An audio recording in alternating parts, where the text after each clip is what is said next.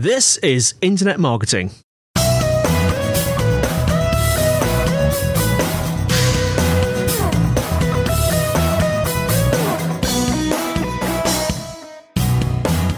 Brought to you by Site Visibility at sitevisibility.com. This is Internet Marketing, and today I'm joined by Mike Blom, product owner at Asset Bank. Hello, Mike. How are you doing?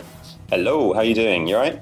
I'm very, very well, thank you. Yes. We're going to be talking about digital asset management, and marketing today. We have talked about it before. But before we do that, tell us a little bit about yourself. Yeah, sure. So I'm the product owner at a company called Bright Interactive, and we've got a product called Asset Bank, which is a digital asset management product. And yeah, we're based in Brighton, and we have a nice office in the North Lanes, which I'm sure you're familiar with. You're from Brighton as well, right? I am from Brighton. I am familiar with the North Lanes. It's a very nice area. Yeah, it's nice for lunch. So, my role in the business as product owner is actually a term that's related to Scrum and Agile. But for people who wouldn't be familiar with that sort of methodology, a product owner is basically a product manager.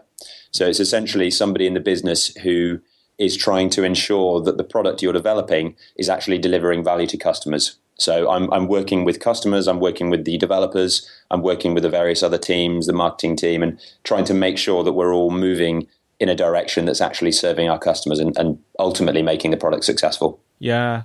So I think best start off with just giving us a sort of an overview of digital asset management, or DAM, DAM, as a concept. Then tell us about some of the clients you're working with, or some of the sorts of clients that you're working with. Yeah, sure. So I think the first thing to start with is what's a digital asset? And really the simplest definition, a digital asset is any digital file that has some value to your organization.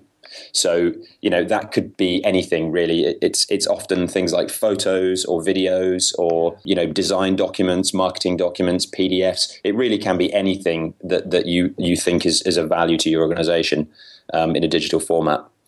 So that's kind of basically what a digital asset is. And DAM, or digital asset management, is really a term that's associated with the kind of management processes that surround digital assets.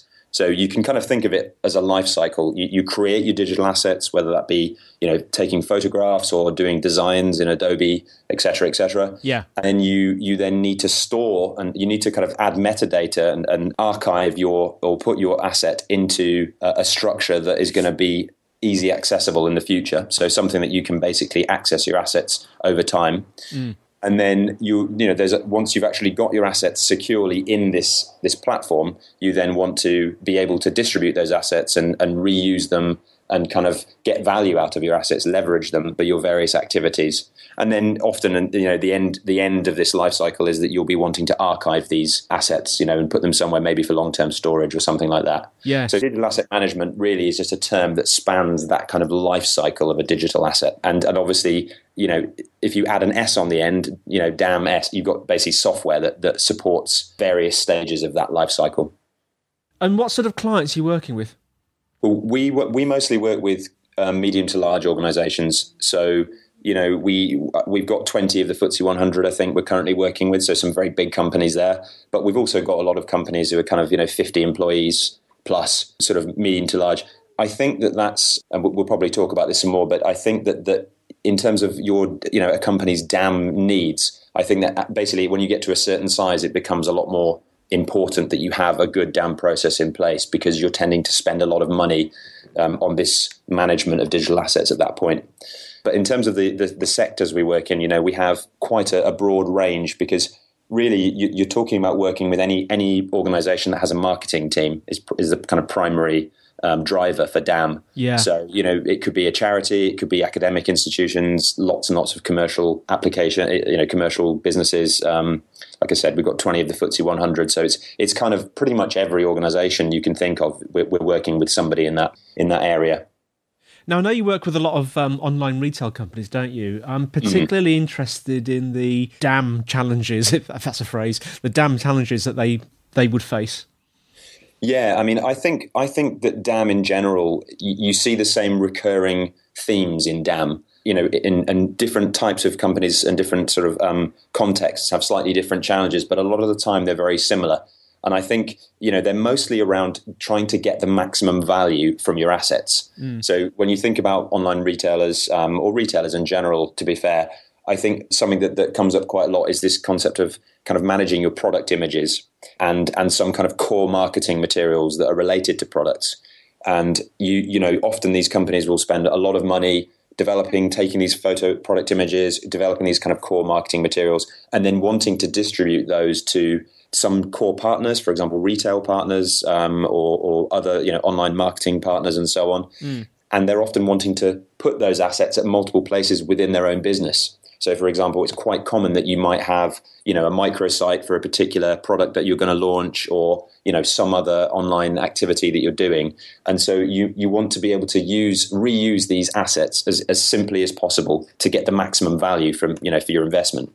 And I think that those are the types of things that we see often with, online retail companies, trying to see how they can easily get these assets into the various locations that they need in order to leverage value from them. It's funny, actually, because when you were talking earlier and you were describing what a digital asset is, the first thing that came to my mind was, all the photos on my card in my camera. And it made me think, actually, there are other sectors. Things like the travel industry, presumably, they have a lot of sort of images and things that probably would have been quite costly to create, I guess. Yeah, absolutely. Travel's another example. Yeah, the sort of quality of images that some travel companies are producing, for their product. And I think I always think of some clients that I've worked with, just incredible, exotic kind of photographs taken on location in, the Caribbean or wherever it might be. And, they do invest in those images because it's kind of, it's how they represent their product. And again, they're wanting to get the maximum value. If you're spending a lot on a custom photo shoot, in the Caribbean, you're going to want to get the maximum value out of that. And so it's about how do you make those images accessible to the right groups of people, and also make sure that those people can get those images in a type of format that's going to work for them. So, we talked about it a bit before about it, but a lot of digital asset management is about ensuring that the process for accessing and reusing these assets is really, really simple and really, basically efficient and cost effective. So if you've got, various retailers or online retailers who are selling your travel products, and they're all coming and emailing you and saying, I want an image of, a beach in Barbados or whatever it is, it doesn't take long before those little transactions, those responding to emails, every email requires going and finding the asset and sending it to somebody and potentially cropping it and all those types of things. Yeah. That really quickly adds up to be very expensive for your business. And so DAM comes in there a DAM system can really help streamline that, because you can provide these users with access to the system. They can search, find things that are available that you've already approved that they can use, and then they can download them. They can maybe crop them as part through the tool and just get it in the format that they want, so they can really just get their job done quickly, and you're getting value out of that asset. It's a huge area, isn't it? I know that it's because I've delved into the technicalities of this to a certain degree, and I know it's things like storage media, isn't it? If you look at internally what you guys have to do, there must be hundreds of thousands of businesses out there that are storing, archived stuff on DVDs, for example. They don't last forever, do they? No, that's it. I think, it feels like at the moment there's an increasing number of people who are basically sitting on or accumulating a very large amount of content right now. If you think about how easy it is to produce content, particularly things like photographs and videos, and how much content is being produced, it just gets to the point where you can't keep that amount of data, sitting around on hard drives plugged into your laptop, or it gets very difficult to manage and to efficiently gain access to that data. Yeah. So having a DAM, with DAM systems, what people are often doing now is using cloud storage. It's a great solution because it scales infinitely, essentially. Yes. So you just keep putting more and more data in there, and it just scales, and you don't need to worry about plugging in different drives and all the rest of it. So yeah, that is a real challenge. And different organizations have different needs. Some people just don't want to use the cloud. Some people really need to have on-site storage for various reasons. So there's kind of different requirements out there, but definitely the amount of data that's being produced now, I think it's just digital asset management is really coming to the forefront now. I was going to say, because over the last few years, it must have risen exponentially, the sort of the need for this sort of thing. And you mentioned cloud storage, actually, because I'm thinking of things like, it's Amazon Glacier, the one where it's sort of designed for long-term storage? The actual storage is quite cheap, but the access is a bit more expensive. Is that how it works? Is that how? There's a bunch of different solutions. So Amazon S3 is the kind of standard cloud storage offering from Amazon. But if you want to, archive your material, so you want to make sure it's being backed up and it's safe, but you don't necessarily need to access it very frequently. Then you push it from S3 into Glacier, as you say. And Glacier is kind of a very, it's you put it in there, and then if you need to thaw it out, as they say, it takes a little bit longer, but that's okay because you're probably not going to need to do it very often. So, you can use the two things in combination. Actually, we do that. So we will often put stuff into Amazon S3 and then sort of archive things off into Glacier as needed. So I'm just thinking, I mean, when would a company need sort of DAM software? What's the usual sort of phases or the evolution of consciousness of digital assets that they normally go through? Yeah, I mean, it's really interesting. I was thinking about that before we started the podcast, and I think it's different for everyone, but I think the common thread is that there's some kind of threshold beyond which it's just no longer cost effective to manage your assets in a simplified way. So to give you an idea, I think a lot of people historically have had network drives. So, for example, if you're a one-man band or you're just a very small company, you might have network drives that you plug in, or you might have just external hard disks that you're plugging in, you're storing your assets on. You might move on to using Dropbox or Google Docs or something like that. It's very common.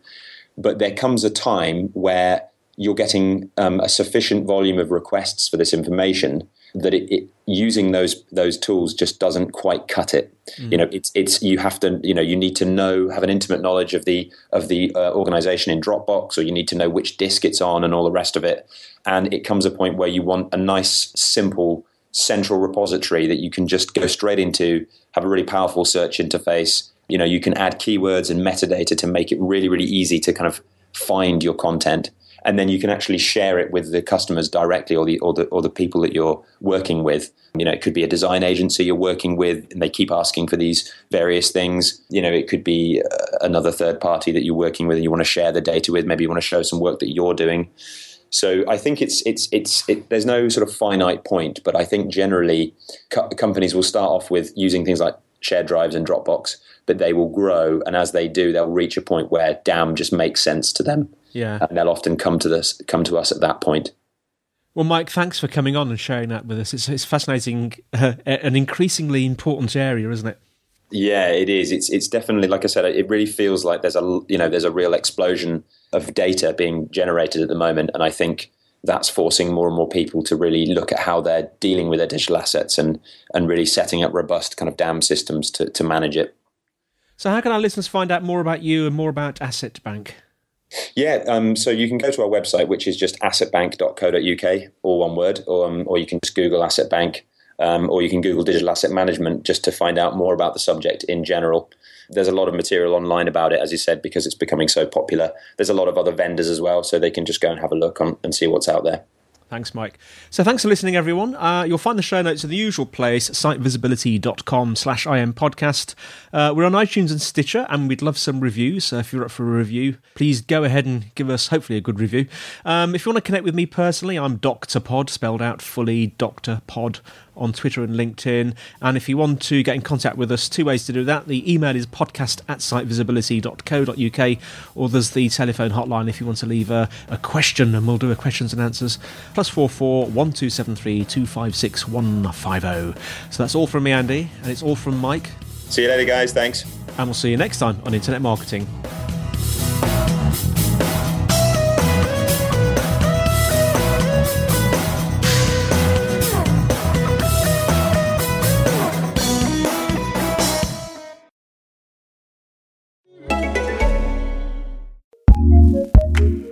What's new in podcasting? Here's what we love, courtesy of Acast Recommends. On a scale of 1 to 10, with 1 being completely straight and 10 being completely gay, what number are you? I don't think that you should rank how gay they are. I guess, that's just a little of just a flag for me. Come On, Come Out. Let me out! A weekly podcast where real lesbians tell their real coming out stories. You can find Come On, Come Out on your favorite podcatcher out now. Go listen. Acast recommends.